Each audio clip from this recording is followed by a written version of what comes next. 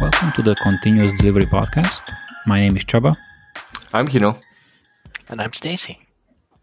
So today's we would like to discuss about experimentation. That's actually one of my favorite topics usually, but we are going to tackle experimentation from a little bit different angle. And the question that we are trying to answer today is, what happens when a team doesn't feel, team or group or a group of people, we don't have to narrow it down to a team, when they don't feel safe to experiment? If a team does not feel safe to experiment, that means that they do not feel safe to make choices that they need to make in order to deliver better value.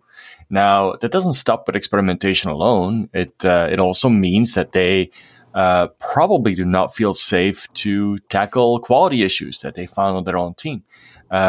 So having that autonomy and being able to take the reins into your own hands and being able to address the challenges that you see, whether that's learning from experimentation or dealing with quality issues. If you do not have that autonomy, if you don't feel that safety, that has a significant impact on the motivation and the ability for the team to deliver value to your product owner or to the organization that you're working for in the first place. The failure is encoded, or the potential failure is actually part of an experiment or the outcome of an experiment. How is this fear of failure could be one of the or the challenges? I mean, failure is such a huge factor. And sometimes to sort of make people look a couple times, look twice. I put a little overlay up on my video screen that says, I make mistakes for a living. We have to normalize failure, and the really what we're looking for there, right, is the size of the failure. How big could it be? What can I do? Can I find a small thing that is not so fearful? And you practice it. I think that if you repeatedly do that and you develop a habit for, kind of getting used to that uneasiness, that I'm not sure what's going to happen, you can start to step into a little bit more purposefully what more meaningful experiments could be if you start small. What you're talking about is not failure. What you're talking about is learning. That's the number one thing. So it really is the learning that comes. And an experiment is either succeeding or is not succeeding. But the result of that success or the result of that, what we call failure, is really the learning. And the learning is something positive, right? So, and this is ultimately that first thing that we can start thinking about. And that is, how do we express those experiments as the positive outcome that we're getting from it? And maybe there is less of a resistance to that than the idea of failure. And I'll get back to that in a second. There is this other thing that you mentioned, that is starting small. And I'm reminded of a situation that I read about where a gentleman, it was absolutely nothing related with software engineering per se, but this person was afraid to operate in a social setting. And the reason why this person was so afraid is because he was afraid of a reaction and basically a dismissal of his own being. And he didn't want to experience. He was very uncomfortable in approaching somebody and even talk to somebody because of the fear to be rejected. Right, that failure that we talked about. So what he started doing was he started forcing and practicing failure explicitly and practicing being rejected. And he started doing that with something really small. And he walked up to, like, for instance, one of the first things. Apparently, he was afraid as hell. So he walked up to a completely unknown person and basically asked him for a $5 bill. Hey, can I get $5 for you? And ran as fast as they could, ran away as fast as they could, basically because they were afraid of the response. But they started making that a habit and actually building up their resistance or building up their capacity to deal with rejection. And that allowed them to operate better in a social setting afterwards. So starting small to get used to to that learning, to get used to that failure and not see it as such, I think is a very powerful message. One thing that I really like about the notion of experimentation is you start very much from a position of humility. You don't know what the outcome's going to be. And with so many things agile, sometimes it's useful framing to assume you will fail and to enter it with exactly that kind of attitude, because that's, if you think of that as the position from most humility, then you can build some really good mechanisms. I don't want to call it coping mechanisms, but they're like when you start into those negative self-talk kind of situations, it helps you prepare yourself for what some of that might be, and I think can make you more open to the success. So we talked about experimentation and we talked about the potential of failure, right? So we talked about starting small, we talked about humility, we talked about being prepared. Now, let's assume that this team, this hypothetical team, is ready and knows all this, yet they still don't feel safe to do so. So can we explore a little bit what could be the potential reasons a team doesn't feel safe? And with those potentials, can we actually discuss a little bit what this can team do to increase or work with whoever, and this is what I'm looking for, the potential root causes. So why do you think a team wouldn't feel safe to do all this, what you guys described earlier? I think the most common reason is the perception that if you're spending your time on something that fails, you're wasting it. That is the most common reason why I believe teams are in this situation. I was, for instance, part of an organization that wanted to encourage experimentation and wanted to encourage basically real research and development. And said, okay, so how can we measure that we're actually doing this? And I floated the idea of measuring the number of failed experiments. I said, what are the number of ideas that we bring up that we consider to be bad, and as a result, taken back out of the product? And I thought, well, if we're really doing experimentation, then we should have some failing experiments. Because if we don't have failing experiments, to Stacy's point, we're not really experimenting. We're just calling it experiments. But really, we already have made up our minds. There's no point in doing this experiment because we already know what the outcome will be. That's not an experiment, in my opinion, right? So if you really want to do that experimentation, you need to start from the premise that you can fail.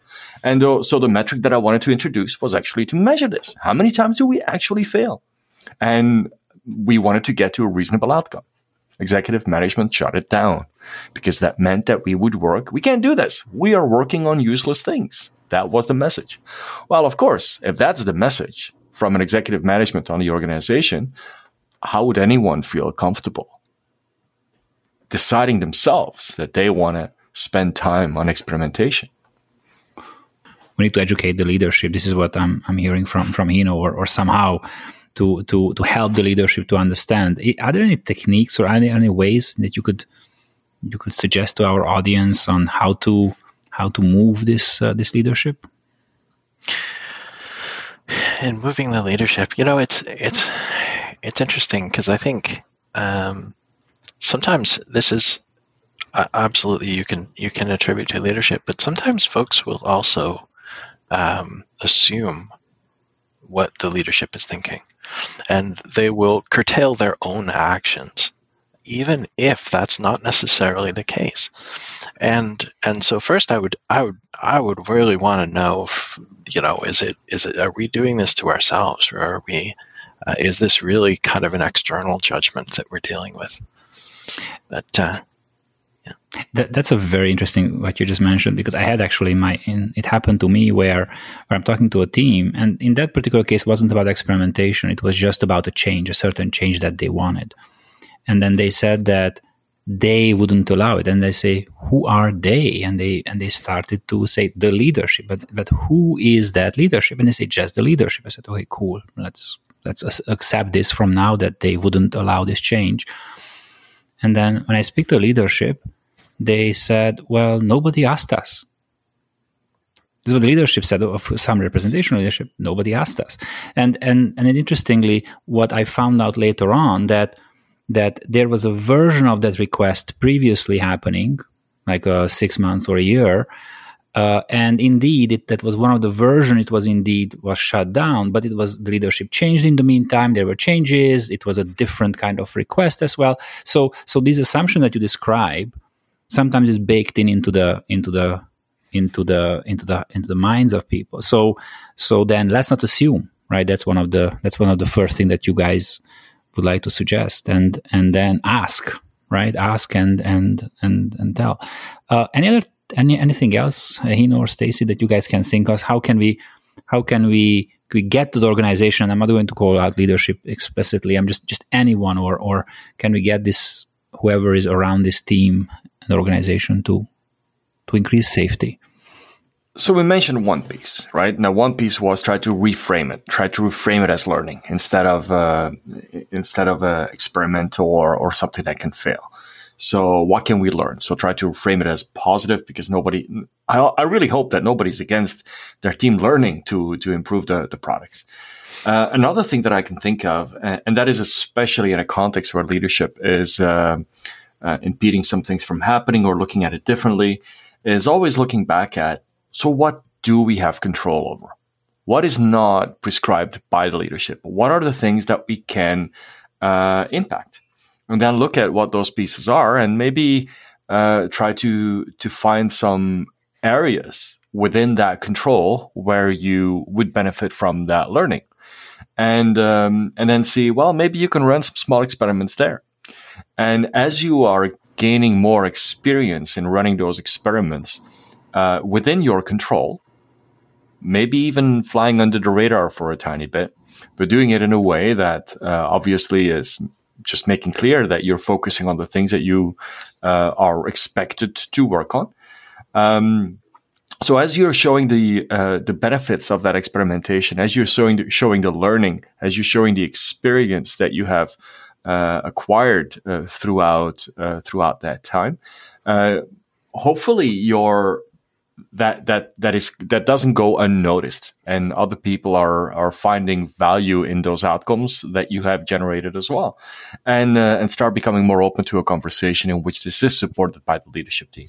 So that's what I would do. So those two things. So one is reframe it as learning, and two, see what is within your control and try to expand your circle of influence by demonstrating results.